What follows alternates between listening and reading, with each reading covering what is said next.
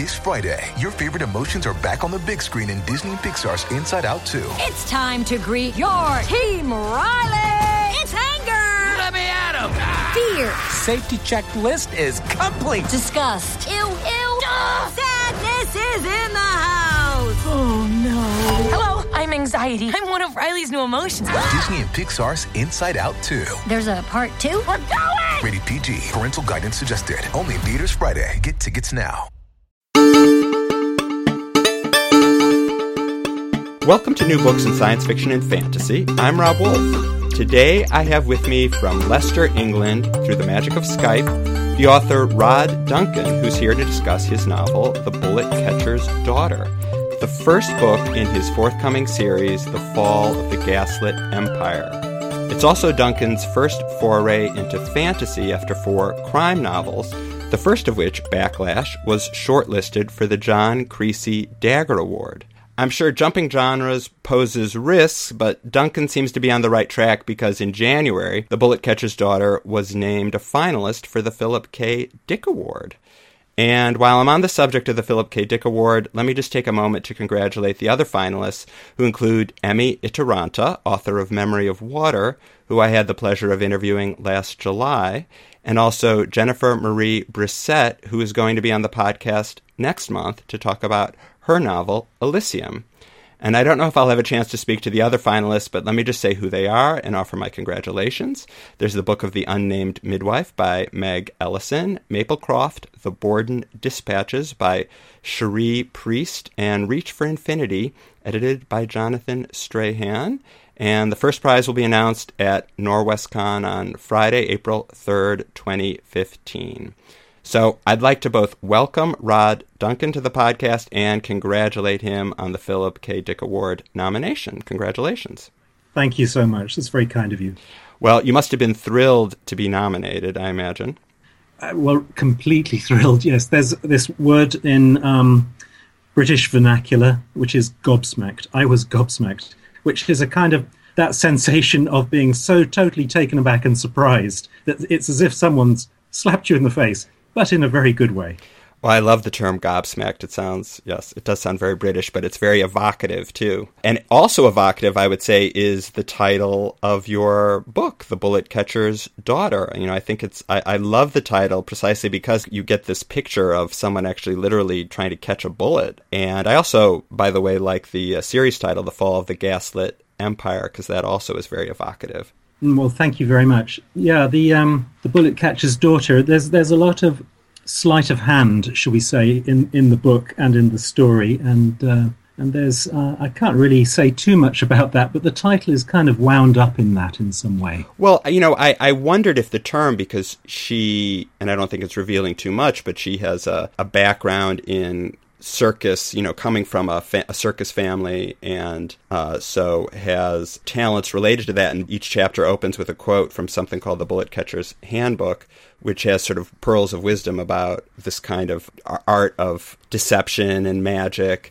And it made me think, oh, this must be a term of art, you know, in the circus world. But when I looked it up, I didn't see that. I just saw bullet catcher as a term used today for someone who's in the military or a bodyguard, someone who literally risks being struck by a bullet in their line of work. Well, there is the famous stage illusion, which is the bullet catch, in which someone fires a gun from one side of the stage and someone catches it either in their hand or in their mouth on the other side of the stage. Don't try this at home. In some of the illusions that were that people practiced, the gun was loaded, but then the bullet, usually a musket ball, was taken out again by some surreptitious means, and so it was when it was fired, it was just you could have the explosion of the gunpowder and see the flash and everything, but nothing came out, and then the person performing the magic on the other side of the stage would have somehow got that musket ball into their mouth already so that they could pretend to have caught it. It's regarded as one of the most famous and potentially risky illusions from the golden age of stage magic, and people still do it today. And indeed, there have been stage magicians who have lost their lives when things went wrong with this particular illusion. If someone slipped something, a member of the audience who was supposedly checking the gun slipped in a button or something like that into the gun. That's where some of these terrible accidents may have happened. Ah, okay. Well, thank you for explaining that, and I hope that doesn't ruin anyone's pleasure in the trick if they ever get to witness it. So, yeah, in this fantastical world that I've created, it's an alternate history, really, but the term bullet catcher has come to mean the people who perform the grand stage illusion of one form or another. Maybe the bullet catch or maybe some other grand illusion. So, as you said, the book is based on an alternate history, and it seems to diverge from our own time at the time of the Luddites. And according to the unimpeachable source for history known as Wikipedia, they're a group that protested against newly developed labor-replacing machinery from 1811 to 1817. And I think a lot of people think of the term or the word Luddite today to refer to someone who rejects or doesn't like or understand new technologies. So I wanted to ask you why the Luddites inspired you, or why you use them as kind of the leaping off point in your alternate history. That's a really good question. I suppose I should put in a bit of background here. The city I live in right now, Leicester in the English Midlands, is a city that was mostly built up through the Victorian age. And so an awful lot of the physical structure of the place, roads and housing, were built at that sort of time when there was a massive expansion of the city. So when I walk around Leicester, I can see, or anyone can see really, these indications of those Victorian builders, maybe in the inscriptions they left in some of the buildings, or perhaps where the road surface has crumbled away in the winter frost, you can just catch glimpses of cobblestones underneath and things like this. So it's everywhere just under the surface. And so I was playing around with ideas, looking for ways in which I might intervene in history to allow that aesthetic, that technology to still be with us kind of a couple of hundred years after the Luddite Revolution. And the Luddite Revolution, or the Luddite uprisings, I suppose, is what I seized on as one of the kind of domino fall of changes in history that I've speculated could have happened in certain circumstances. Ned Ludd, if he actually did exist, is the person who gave his name to this uprising, and he was someone who worked in mills, fabric producing mills, but he was supposedly born in the small town of Anstey, which is literally, I drove through it earlier today. It's like 2 miles away from where I'm sitting right at this moment. So it's kind of very local to here as a local piece of history. So I guess that's probably a very long way of explaining why it was that I used that bit of history to kind of kick off what we do in the book. And do people in that town shun computers and cars? Well, yes, no, no. It would be so nice to think, but no, not at all. There is a road, a little close, named after Ned Ludd that I drove past today. But other than that, no, people are just as computer savvy and all that sort of stuff as anywhere else. And you've incorporated into the story, into the culture. It's really the background of the book, the setting, celebrations where people ritualistically smash machines because they believe that's what Ned Ludd did, and it's sort of a celebratory thing. That's right, yes. The idea is, for part of the world, the northern part of the British Isles, Ned Ludd is this kind of father figure of their political origins, I suppose, as a republic in the north of Britain.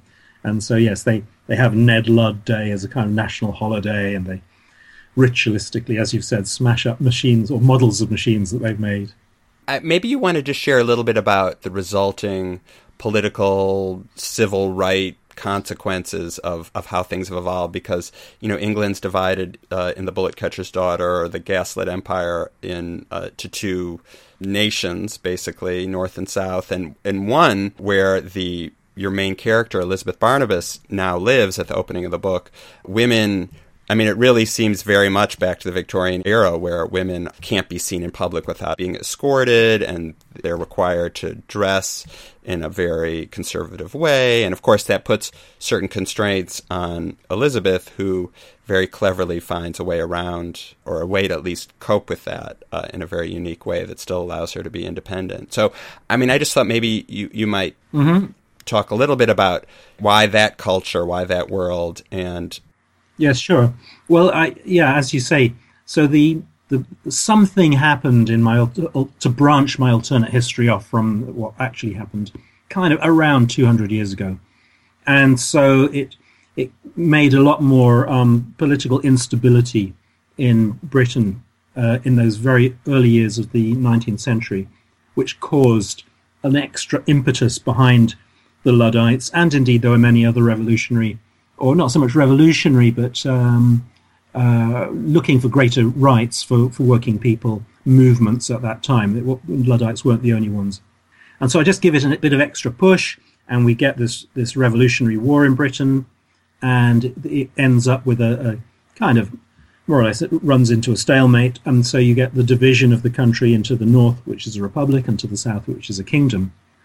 But I wanted to tease out, as you said, the cultures of these two opposing factions, the opposing nations, to give them a bit more of an individual flavour. Because if they'd been divided for almost 200 years, and if they were fierce rivals, I figured they would kind of more or less define themselves as in opposition to each other. They would sort of glory in how they were different from the other one.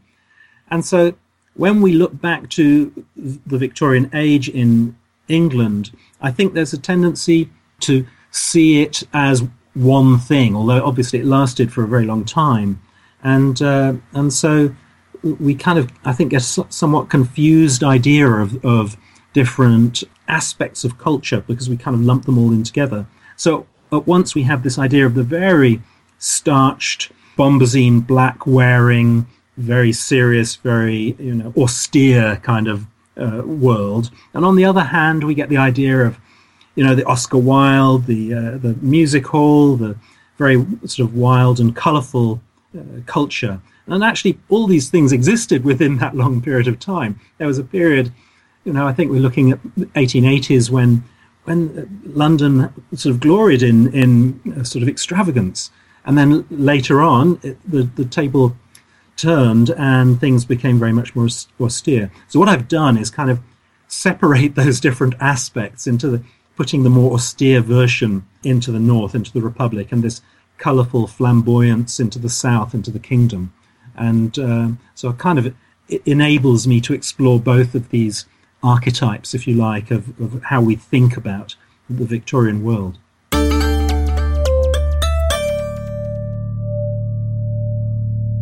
And let's talk about the International Patent Office, because that is an institution that is integral to this world and also the story.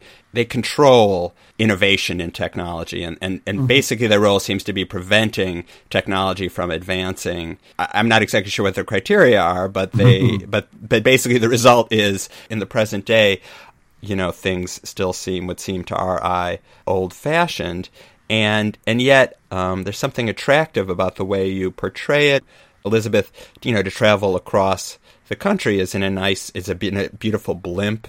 There's a charm about it. And I wondered if you could say a little bit about the Patent Office, but also what you feel about this world. It's not entirely negative, in other words, the way you've portrayed it, although without a doubt, the Patent Office is a bit like the United States National Security Administration, the NSA, which is spying on people and controlling them, and probably has too much power. So it's also a little creepy, maybe. So I sort of see both, and I kind of wanted to hear you. At least those are my impressions, and I wanted to hear what you thought about it. I think you're very perceptive there. So basically, I saw this idea that we have the revolution in Britain and the formation of a powerful new republic. So we've got, at that time in the 1820s, we've got a new powerful republic in the north of England and in Scotland, and we've got a powerful republic in France, and we've got a powerful republic in America.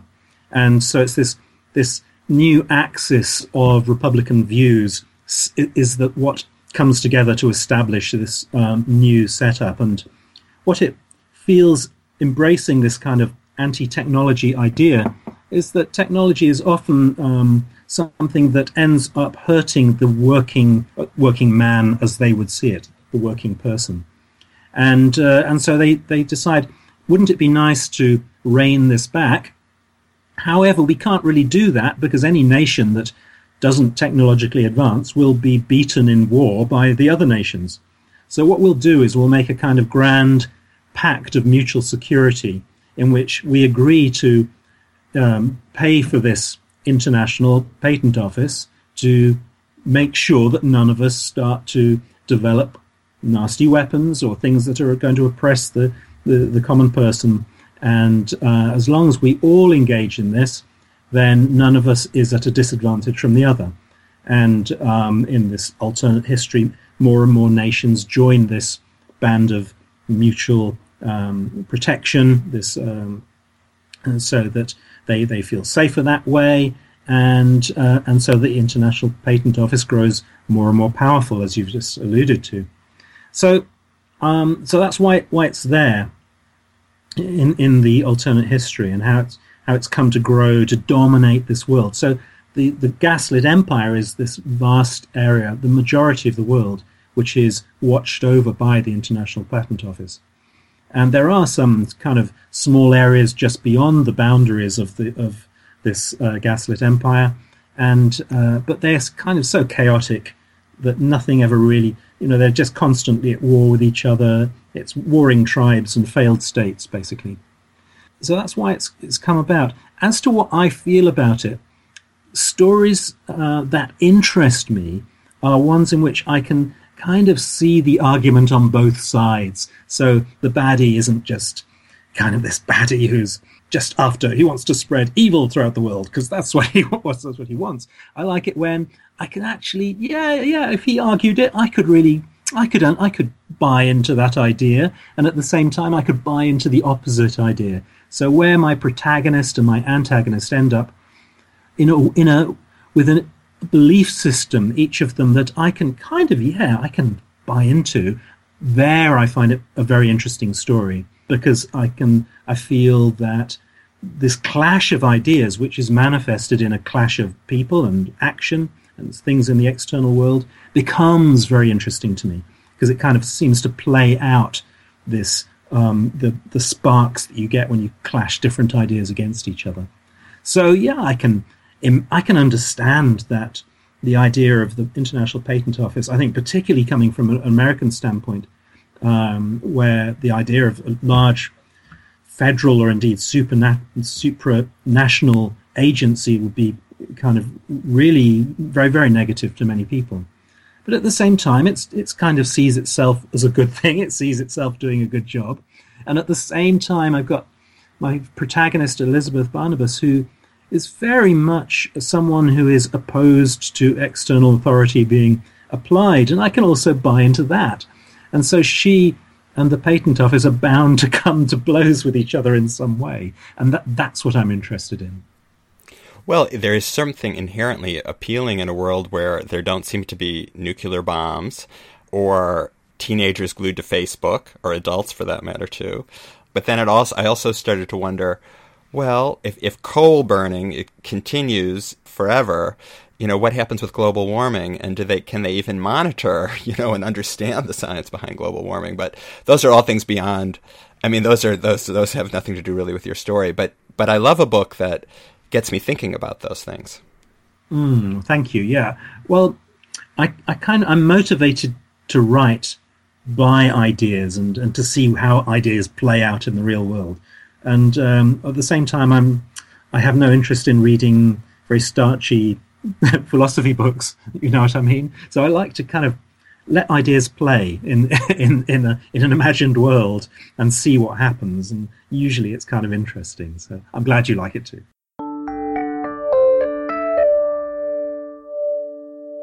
initially, I was going to ask you if you found it challenging to write in the voice of a woman because it's a first-person narration. And then I saw an interview you had done where someone asked you what the biggest challenge was in writing this book, and you said the challenge was really how to go about revealing this alternate world where the rules and the nature of the world is different, when you basically don't have an omniscient narrator, when it's a first-person narration, so that, Elizabeth, the things that would seem remarkable to the reader really are matter of fact to her, so she's not going to announce those things. So you kind of have to reveal them in a casual way. So I guess I'm putting these two questions together.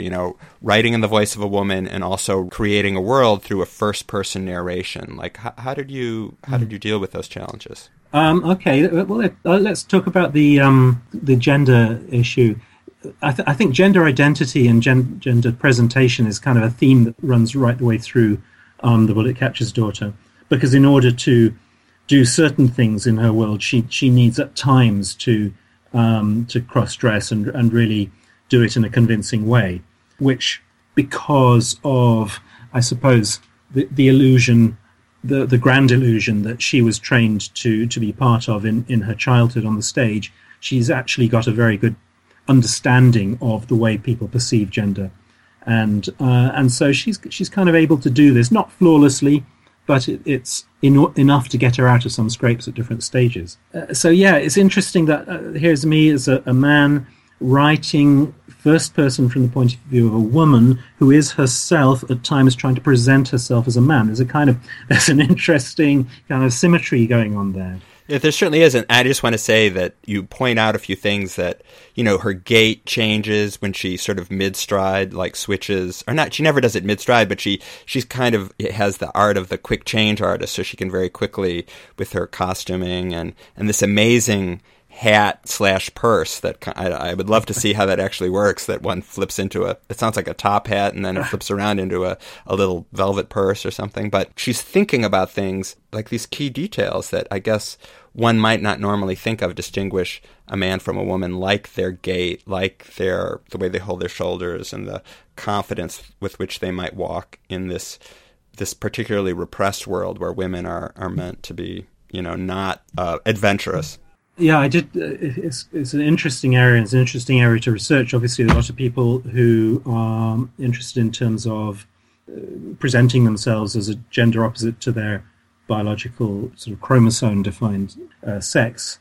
So there's actually quite a lot of people discussing these issues out there, and indeed actors who may wish to carry off this illusion, if you call it that, as well. So just things like the way people walk, the movement of the shoulders, the movement of the feet, where the weight comes down in your foot. Does it come down on the heel first or the toe first? All these kinds of things. So it's a very, very interesting area, and but I think with the book is about illusion, and any writer trying to write from the point of view of someone different from themselves is pulling off some kind of illusion. And they are trying with smoke and mirrors to make it seem as if they are realistically that person. Now, sometimes that person may be different in all kinds of different ways from yourself as the writer. But people, I think, are much more focused on the question of sex and gender than other things. So I am, for example, I'm dyslexic. So for me, is it a bigger challenge to write from the point of view of someone who's not dyslexic, or is it a bigger challenge to write from the point of view of someone who is from a different time, or someone who is a different sex? And all these are huge kind of huge differences, if you like. And I think so all writers are themselves in some ways cross-dressers in a psychological sense, because we have to put our minds into the minds of other people of different sexes, of different backgrounds of all kind. So how's it done? I'm not sure. It's one of those things. My first published novel was also first person from a female point of view, and actually over time I found that the characters I've written the protagonist characters I've written, female, have tended to be more lively and more interesting than the male ones. And I suspect there's something psychological going on here. And I think it's possibly because I more easily see them as someone else, not myself. And thus I'm able to make them more clearly defined and less mediocre, if you like.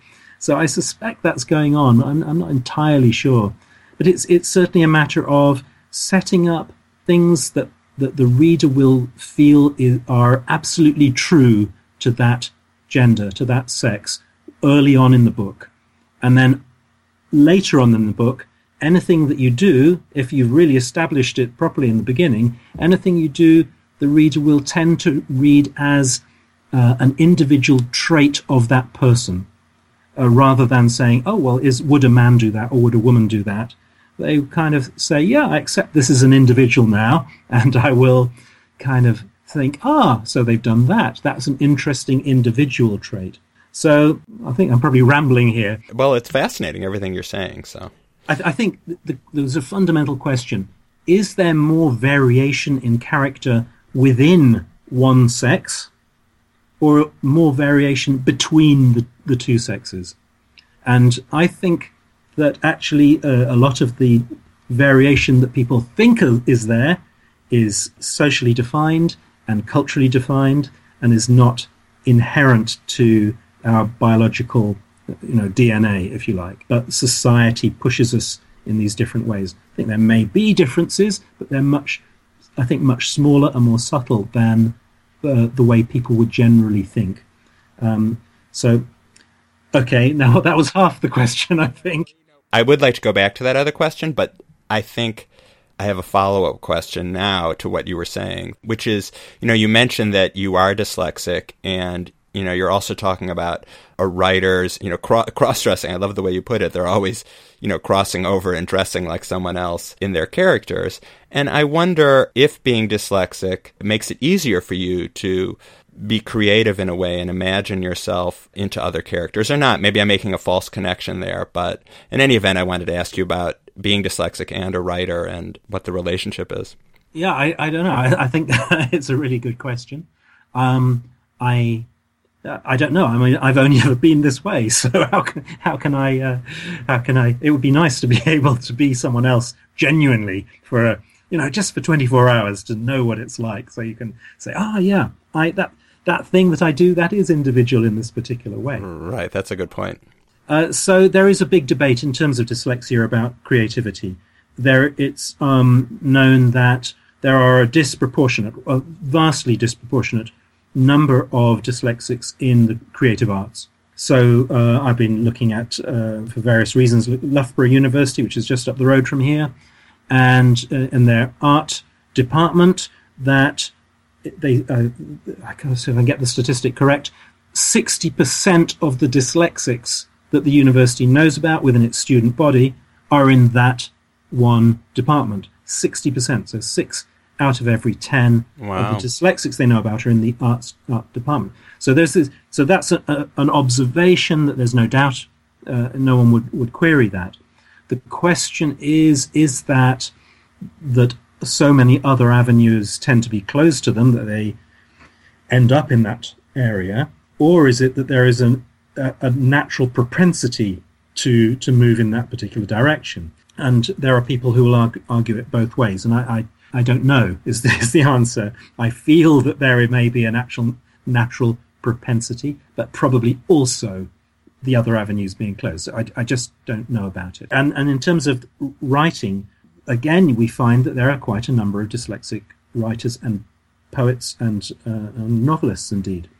And it may be that there's something about the lack of automaticity with language, the fact that one has to kind of wrestle with it a little bit, that once you've overcome the kind of basic problems of writing, which the word processor is tremendous at helping me with, once those basic problems are overcome, the fact that it doesn't come quite automatically enables you perhaps, it can be argued anyway, enables you to kind of treat language, go beyond what one might have done without, if you were just doing it automatically as a thing that came naturally to you. Now, I don't know if that's true. That has been suggested to me, and it does. There is a ring of truth about it, but I don't know.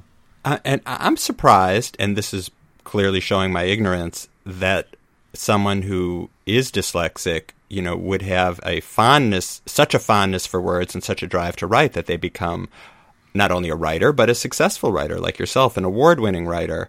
I would think, based on what I imagine were, difficult episodes in childhood, learning to read or having certain struggles when it came to reading, that you'd be inclined to hate writing.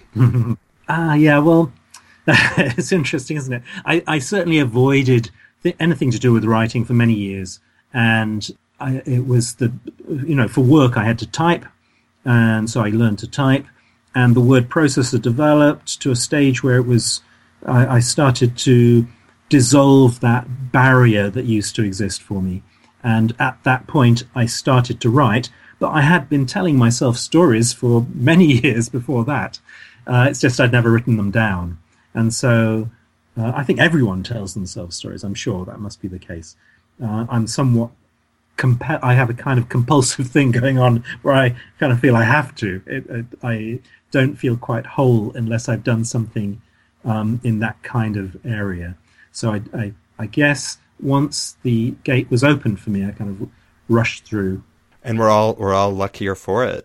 So let's go back to that question, which was basically when you're working with a first person narrator who is the voice who's showing you the world, but to Elizabeth Barnabas, things are very matter of fact, things that seem remarkable to us. So how did you navigate that? And I do understand you said it was one of the bigger challenges. So maybe you could talk about that. Yeah, it was. I kind of naively thought, well, writing a novel. I've written crime novels before, so I just feel moved to write this news story. How hard can that be, And I think that was that was just ignorance on my part, because of course each genre has a whole range of things that one needs to understand, in order to be able to do these things, try to do these things successfully. And so I wrote the novel really actually 3 times by the time I got to the stage that I'm where it started to be going out to publishers and things. Initially, I wrote the story, and I was happy enough with the story, but it was this aspect of how to reveal the world, and as you say, through a first-person narrator for whom many of these things are not unusual that she's seeing. And so it was that I found myself having to rewrite and then rewrite again. And I kind of, initially I wrote it with, I suppose, more of the tendency towards the information dump, where I would allow my protagonist to just, tell us something about the history of the world and stuff like that. And then I kind of thought, no, that's not right. And various people who I sometimes share my work with said no, they didn't think that was working. So I stripped it all out, and so really just to let the reader drop into the world and sudden immersion and not explain anything, and see if that worked. And again, that didn't quite work. People said, no, we need to know more of this stuff. So ultimately, the third time through, I suppose I came to some accommodation between those two tendencies. So Elizabeth, who narrates the story, she's not averse from time to time to letting you know things, to fill you in on a little bit of detail about the world, but in quite a gentle way. It's not really, it's not one of the kind of old style classic sci-fi information dump chapters. It's quite reined back, if you like, but she will do it just a little bit. And other than that, I hope that the events of the story convey the world, so that the reader is kind of doing this job, the puzzle-solving job of figuring out why these things are in this strange way. Why is there a border across the country? How's that come about? Without really going out of my way to explain it. So this is the first book in a series. Do you know if is it a trilogy? Has that been preset, or is it an unspecified number of books coming down the pike? Right. When it was first released by Angry Robot Books. They described it as a duology, and that was on the basis that we just signed up for 2 books. That's now extended to 3, and what I can tell you is that the series title being The Fall of the Gaslit Empire, after 3 books, the Gaslit Empire will not have fallen yet. So there is more to go. I hope that by the time we get to 3, the reader will feel there is a nice sense of closure. But I certainly have a longer series than that in mind. Great. So there's just one last thing I was going to ask you about. I saw in the last sentence of your bio, on Amazon at least, it says you're a screenwriter and you were once eaten alive in the feature film Zombie Undead. Yes. And I wanted to ask, was it fun being eaten alive? Yes. Yeah, that was that was very good fun. It was, I got very covered in this sticky corn syrup with red food coloring, which goes for blood. And so I was fairly well drenched in the stuff by the time we'd finished. And it was great fun. It was the first film directed by my good friend Rhys Davis, who I've collaborated with on various projects since then. So yeah, he was making this low-budget zombie movie and said, I need someone of your kind of age bracket, and he'd seen some of the stuff I'd done in short movies before. So he said, could you come in and be one of the characters? So I did, and it was great fun. Fantastic. Thank you very, very much for writing The Bullet Catcher's Daughter and for joining me on the podcast. It's been a great pleasure talking to you. Thank you very much, and thanks for your interest in it. Well, I've been talking to Rod Duncan about his Philip K. Dick Award-nominated book, The Bullet Catcher's Daughter, published by Angry Robot Books. And it's the first book in his Fall of the Gaslit Empire series. And the second book, Unseemly Science, is due out in May, so stay tuned for that. You can listen to more podcasts at our website, www.newbooksinScienceFiction.com, or on iTunes and other podcasting apps. And if you've been enjoying my conversations with authors, please leave a review. That'll help others find the podcast and help others find the talented authors I interview. You can find New Books in Science Fiction and Fantasy on Facebook and on Twitter at New Books Sci-Fi. I'm Rob Wolf.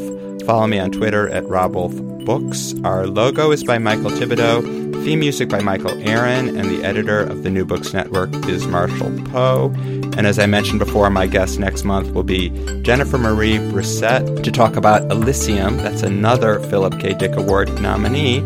So buy the book, buy The Bullet Catcher's Daughter, so you can be reading and caught up with the hottest science fiction and fantasy of today. And thanks so much for listening.